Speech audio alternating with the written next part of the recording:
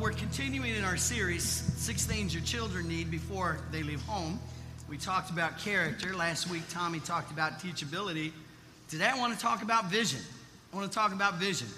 How many of you remember the days before cable? Amen? Wasn't that great? Children just don't understand. We only had an option of 3 networks, do they? There's ABC, NBC, CBS. And if you were lucky, what was the knob at the bottom, VHF or UHF? You know, you could flitter with that thing a little bit and get something. And then how many of you remember doing the whole TV antenna thing? Tin foiling the antenna? Dude, isn't that a great memory of childhood? Tin foiling the antenna? And then when you tin foil the antenna, then they realize that as long as you have your hand on the antenna, the reception is better. Amen? And so how many of us have done this? Excuse me, my throat is very bad today. And how many of us have done this thing where we just kind of like, a little more to the left, a little more to the left. All right there, don't move. Been there? And one of the things that the big 3 did, I don't remember now which one was on it, but somehow they decided that annually that they would start to do The Wizard of Oz. All right, now this was the day before computer-enhanced imaging, and I'm telling you, that green witch and those flying monkeys, man, it scared the bejeebies out of you, amen? Dude, I'd go to the Cincinnati Zoo. My mom said, what animal you want to go see? I want to go see those flying monkeys. She said, well, there are no flying monkeys. I said, Mom, I've seen it on TV. They're flying monkeys, you know? And we'd have this dialogue about the Wizard of Oz. The green witch, the flying monkeys look a bit cheesy now. But unless you compared all the computer-enhanced graphics, but back in the day, man, that was like nightmare stuff, wasn't it? The flying monkeys. When our boys were little, my wife, who was desperately afraid of The Wizard of Oz, would not let our kids watch it because of the witch and the flying monkeys. So we sent her to the store and watched The Witch and the Flying Monkeys, you know?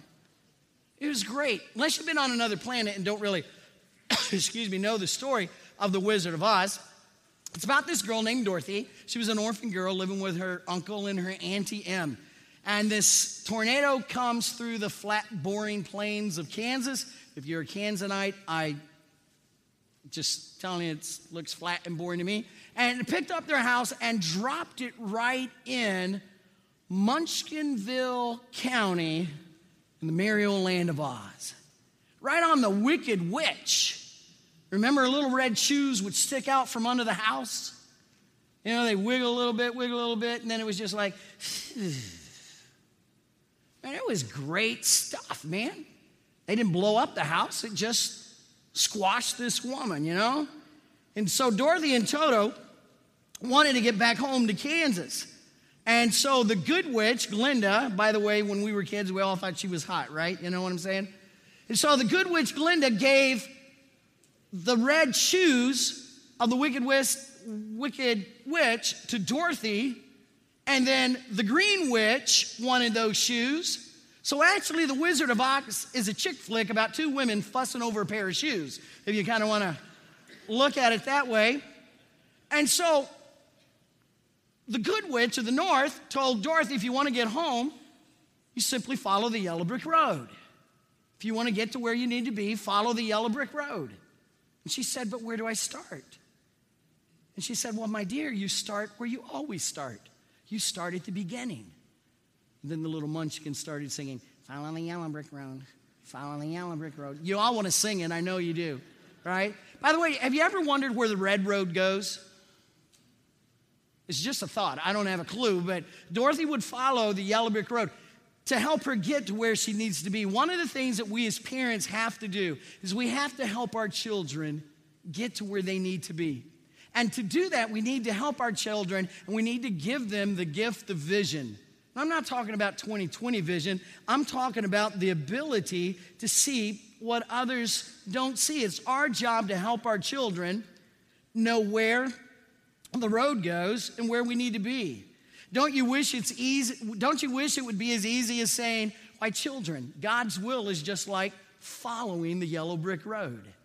That would be great and wonderful. And there are benchmarks and landmarks all across the way.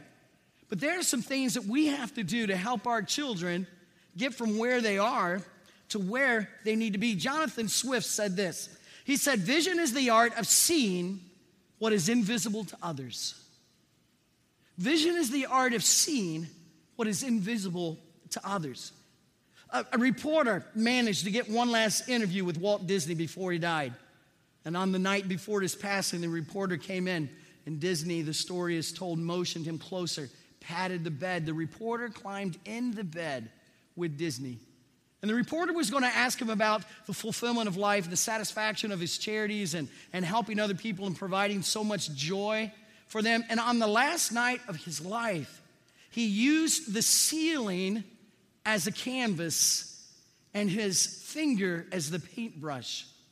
And he painted a picture of a theme park that most of you have been to, Disney World. See, vision is about seeing what's invisible to others.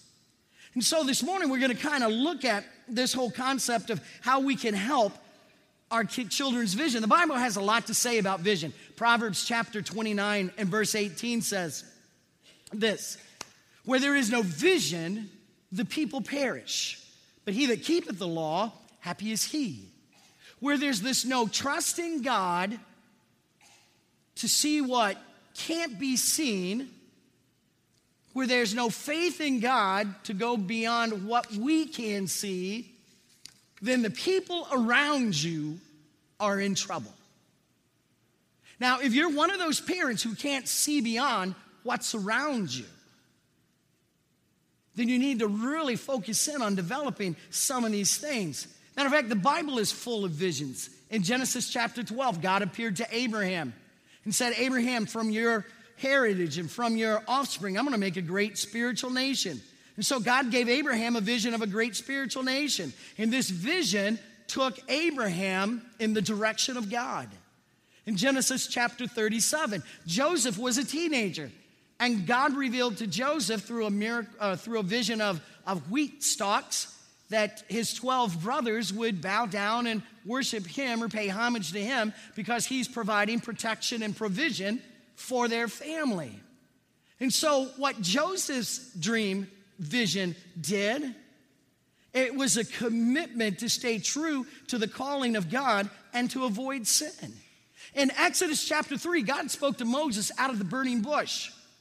The bush wasn't consumed, and God spoke, took his shoes off because it was holy ground. And there, standing before the bush, God told Moses that he would lead his people out of the captivity of Egypt. And Egypt and Pharaoh. Pharaoh was the world power at that time. I mean, he was the man. Nobody rivaled Pharaoh. And here Moses was going to liberate the Israelites. God's vision for Moses took him to trusting in God. Then in the book of Nehemiah, one of my favorite books, God gives Nehemiah a vision. And it kind of starts with a bird. And it wasn't one of those things he saw in his sleep or saw in his wake, or the Lord just kind of spoke from somewhere or through something. And Nehemiah's burden for his home city, Jerusalem, opened up his heart to see what God saw, and that the city was in great need. So Nehemiah's vision took him in the direction of need. Not every vision God gives you for your child. Did you hear me? Not every vision God gives you for your child goes in the same direction. Not everybody's going to be pastors or missionaries. They all go in a unique direction according to the bent of your child. Helen Keller was an American author, a political activist, lecturer. She was the first deaf-blind person to earn a Bachelor of Arts degree from college. Annie Sullivan, her teacher, was able to teach her sign language. And it was Helen Keller, blind almost since birth, who made this tremendous statement. She said, the most pathetic person in the world is someone who has sight but has no vision. The most pathetic person in the world is somebody who can see around them but not see the bigger picture. So when we talk about vision and gifting vision to our children, there are some simple things that we can talk about and that we can share. It's kind of like that Deuteronomy 6, it's kind of our anchor text for the series. We do this when we get up with our children, when we get down with our children, when we go in, when we go out, on the way to the soccer games, home from the soccer games, on the way to school, home from school. We just kind of let this be a part of the natural flow of life and who we are and what we are. And so let's start at the beginning, because the beginning is always the best place to start. The first principle is the principle of attention. What gets your attention directs our direction and ultimately our destination. What gets your attention determines your direction and ultimately our destination. Parents, pay attention to attention. Got it? What your children pay attention to it. What they are drawn to, seek to understand it. What your children pay attention to, know what captures their attention. Is it the fear of disappointment, the fear of failure, money, the opposite sex, popularity, celebrityism? Fill in the blank with anything you like, but you have to give attention to attention. For the Wright brothers, what captured their attention was a little toy that their dad brought home on a business trip. And it was a little helicopter toy. And his dad just had it slightly hid and just threw it to the boys in the room. And that single act captivated their attention. And they wanted to fly ever since. And you know the rest of that story. For Steve Jobs and the other computer guy, Bill Gates. It was computers that grabbed their attention. For Gandhi in India, it was a nation at peace. For Martin Luther King, it was equality for all men. For President Lincoln, it was a united America where all men are free. For all the visionaries of the Bible, God captured their attention to start a great spiritual nation, to lead an exodus out of slavery, to rebuild a city going back to Moses and Nehemiah and Abraham. What gets your attention determines our direction and ultimately our destination. By the way, parents, this is true for you. What determines your attention, or what you give attention to, is going to determine where you land in this thing of life. What you give your time and attention to is going to affect all of that. So the principle of attention is huge. And the next principle is the principle of direction. Direction, not intention, determines destination. Direction, not intention, determines our destination. This simply means we must give direction to direction. My kids and I love to play basketball. It was a rite of passage. Anybody came to our house, man, it was like game on, and we throw them out on the driveway and we play basketball. And we loved playing basketball. I was never so amazed in my life. I don't think anything has quite caught me off guard as when one of my sons, when he was around 16, on the stage at the old Kirby church, pronounced to the church that one of his goals in life was to be a professional basketball player. Dude, we are the epitome of Munchkinville people, you know? And my son wanted to play basketball, but that was his intention. But his direction was going towards music. Playing the piano, playing the guitar. Then you start writing songs. You see, there's a big difference between intention and direction. There are many of you as parents, you're intending to be a better Christian. You're intending to make things right with God. You're intending to do better this year. You got great intention. You're intending to get more involved in church. Intentions are thoughts that are never fully followed through on or never completed. It is direction. It is movement. It is activity. It is motion that determines your destination. For example, I can sit on this stool. Just a minute, I'm going to take a swig of water. I'm always uncomfortable when I do this because I always think you want a swig of water too. And you can, right after this service, there's water fountains. And feel free to sip away. If I were just to sit here and go, man, I'm intending to go home. Sometime today, I'm intending to go home. You watch out now, I'm intending to go home. Am I going to get home? No, it's not until I get off the stool and start moving. Pick a direction, chart a course, that I'm going to get home. See, a lot of you are just sitting on the stool. You're always intending. God speaks to your heart. You know God speaks to your heart. You don't follow through on it. You're just intending. There's sin in your heart. You know there's sin in your heart. You know Jesus died to forgive you those sins, and you're intending to make things right, but you just sit there in your chair. Don leads us in worship. Nobody takes you to the throne of grace like Don Myers. Nobody. And you know you ought to worship. You're intending to worship, but you're just sitting on the stool. See, it is not intention that gets you where you want to go. It is direction that determines your destination. Does that make sense? It is your direction, it's where you're going. So now if I'm going to go home, I'm going to walk out those doors, out that door. I don't remember where I parked this morning. I parked way back on the back lot. Get in the car, hang a couple of rights. I'm home. I live 1 mile from right here. But I'm never going to get home if I just sit on the stool, if I'm full of good intentions. Well, the next principle is the principle of choice. The next principle is the principle of choice. If what gets your attention determines our direction and ultimately our destination, and if direction, not intention, determines our destination, then you've got a choice. You've got to choose which direction you're going. If you want to move in the right direction, guess what? You got to choose the right path. Not every road, folks, is going to heaven. You got to choose right one. Okay? You got it? If you want to move in a certain direction, you have to choose the right path. By the way, choice is a precious gift from God.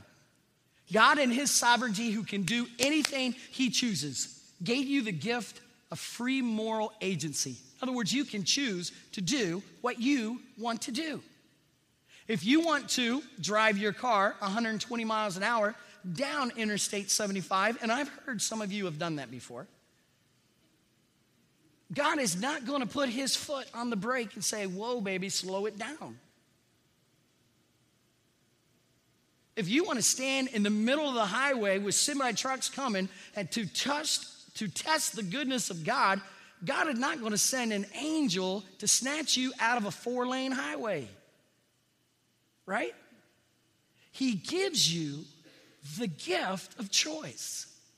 That is such a precious thing. The ultimate choice that you have is to choose Christ as your Savior or to reject Christ as your Savior. But you will know when you stand in front of God on Judgment Day that the actions you did were because of the path you chose. And you are ultimately responsible for all the actions on the path you chose.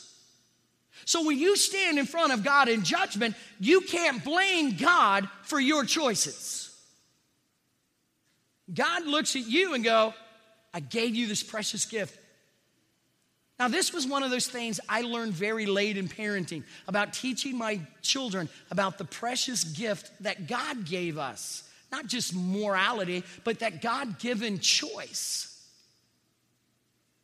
And so we have to teach our children about choice is important, because we all know if you say yes to something, it means you say no to something. I chose to wear, and you should have seen me, my wife is not in town this weekend, and it was just like, I was a one-man pandemonium crew in my home this morning. I bet you, I'm not joking, I bet you I threw 8 or 9 jackets on the bed trying to find the one that matches, and I don't even know if this one matches. I didn't have time to show it to Rita before church, you know. If my wife doesn't give it the okay, then Rita's next in line, you know, and it's If it works, okay. Now, if you don't like it, I already made the choice. I'm down the path, baby. I'm wearing it, all right? But when I grabbed this jacket, I said no to a lot of other jackets. When I said yes to my wife, I said no and continue to say no to all the other women in the world. When you say yes to something, the implication is you're saying no, and vice versa as well. That means when I said yes to Jesus Christ as a 7-year-old child, that means I said no, and I'm continuing to say no to the devil, to sin, and to his influences in our life. By the way, who in here has no sense of direction? Raise your hand. Okay, put your hands down. How many of you are sitting by somebody who just should have raised their hand to that question? See, I knew I would get the more honest answer right there. You know? You have no sense of direction. How many of you struggle with direction even with GPS? Yes. God bless you. Means nothing, you know? Here's what I know about getting lost. When I get lost, I don't do it on purpose. When I get lost, I usually don't know exactly where I got lost until I realize I'm lost. You know? There's always that twilight moment when you're lost. You're unsure. It's like it's that twilight moment between I know exactly where I am and I don't have a clue where I am, you know? The third thing I know about being lost is that the road I'm on always determines where I'll end up. Whether I'm lost, whether I said yes to the right road, no to the wrong road, or yes to the wrong road and no to the right road, the road I'm on is always going to determine where I end up. Here's what I've noticed. You and I have this uncanny ability for choosing paths that do not lead in the direction that God, most of the time, that God or ultimately we want to go. Amen? Somehow we just kind of end up drifting to the wrong path. We don't necessarily, we just end up there. We don't know when it happened. Sometime between that little twilight area, I know exactly where I am, and dude, I'm lost as the day is long, you know? What I'm saying is most of our decision making, we lean hard into our intentions and we pay very little attention to the path that we've chosen until it's too late. Most everybody has something meaningful in their life, but they've not wants to have a meaningful life, but they've not chosen the path to take them there. All I'm saying is that our kids know the difference between your intention and your direction. They know when you're on the right path, mom and dad, and they know when you're not on the right. They know when know where you're going, and they know when you're lost and floundering with knowing where to go and what to do. This leads to the final principle I'm just going to throw out this morning. It's the principle of the path. Choosing the right path begins with submitting to the one who knows what's best for you better than you know what's best for you. I'm amazed as I studied this week the people in the Bible who got visions. Abraham, Jacob, Joseph, Moses, Zechariah, David. I mean, you could just go on and on. Amos and Hosea. I mean, you could just Ezekiel, Daniel. They just over and over and over. Mary and Elizabeth and the shepherds and the Christmas story. I mean, you can just go on and on and on with people who got this vision from God. And it was cool that none of them ever came back to God and said, all right, I heard you. Now, what's next? Because isn't that what we would do? We would go, okay, step 1 is, step 2 is, step 3 is, step 4 is. Abraham, God said, I'm going to build a great spiritual nation through you. Trust me. Abraham went, got it. Joseph, I'm going to use you as the youngest brother to protect all of your family and the whole entire nation of Israel. Don't need any more information, God. I'm just going to trust you. Nehemiah, there's a city that's broken, that's in ruins. People are hurting. Lives are messed up. Got it. I'm going back to Jerusalem. We're going to rebuild the city. Details will come as I'm traveling down the path. Most of us want the details up front, don't we? We want the details up front. You know why I think why we want the details up front? To know if we can really do it or not. But understand, when you submit to God and His path, His leading, His direction for your life, when you submit to Him, it's not about your ability, it is about His promises to you to do what He said He would do. And that's submitting to Him. The decisions you make today have ramifications down the road, don't they? Sometimes the outcome is immediate. You don't study for a test tonight, you're going to do bad at it in school tomorrow. You don't prep for your presentation for the board meeting tomorrow or tonight for tomorrow, then you're going to blow it. The problem is that most of the time the outcome of our decisions won't be felt until much later. The path you choose in high school to apply yourself and study hard in order to make good grades or to play hooky and have a good time, you're not going to know until 4 years after your freshman year how that impacts your college decision.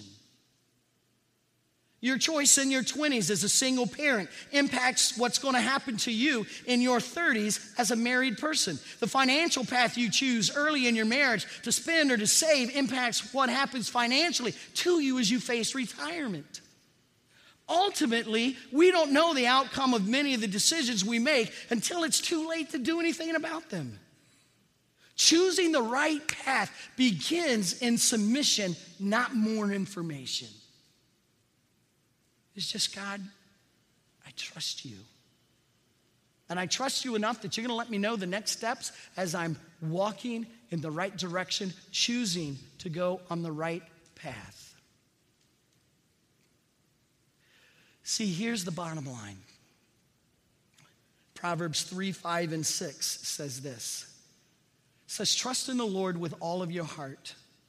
Lean not on your own understanding. In all your ways, acknowledge Him. And He, not you, He takes care of the path. Right? You submit, He provides. He will make your path straight. You know, I lead people in a prayer of repentance all the time, don't I? Almost every Sunday morning, I challenge people to repent of sin. And if you're on the wrong path, you need to repent of sin. If you're one of those folks who have more intention than direction, you need to repent. Get off the stool. Get moving. But maybe there's a lot of us here today who need to pray a prayer of submission. And parents, you got to model submission. They know if you're under the authority of God's holy word. They know if you're reading it. They know if you're buying into faith and what faith demands out of all of us. So if I were to throw a prayer of submission out there, here would be the prayer of submission. Lord, I'm leaning on you, not my experiences, my insight, or my education. I trust you. When conventional wisdom conflicts with what you have revealed through the scriptures, I lean hard on your word rather than my own understanding. When my emotions are in conflict with your truth, I'll trust your word and I'll harness my emotions. I trust you as the one who knows what's best for me. See, a prayer of submission is simply a prayer of trust. And before we can teach our children about vision, we got to have good vision ourselves, don't we? So would you bow your heads and would you close your eyes again this morning? Matter of fact, Dottie Joe's just going to leave the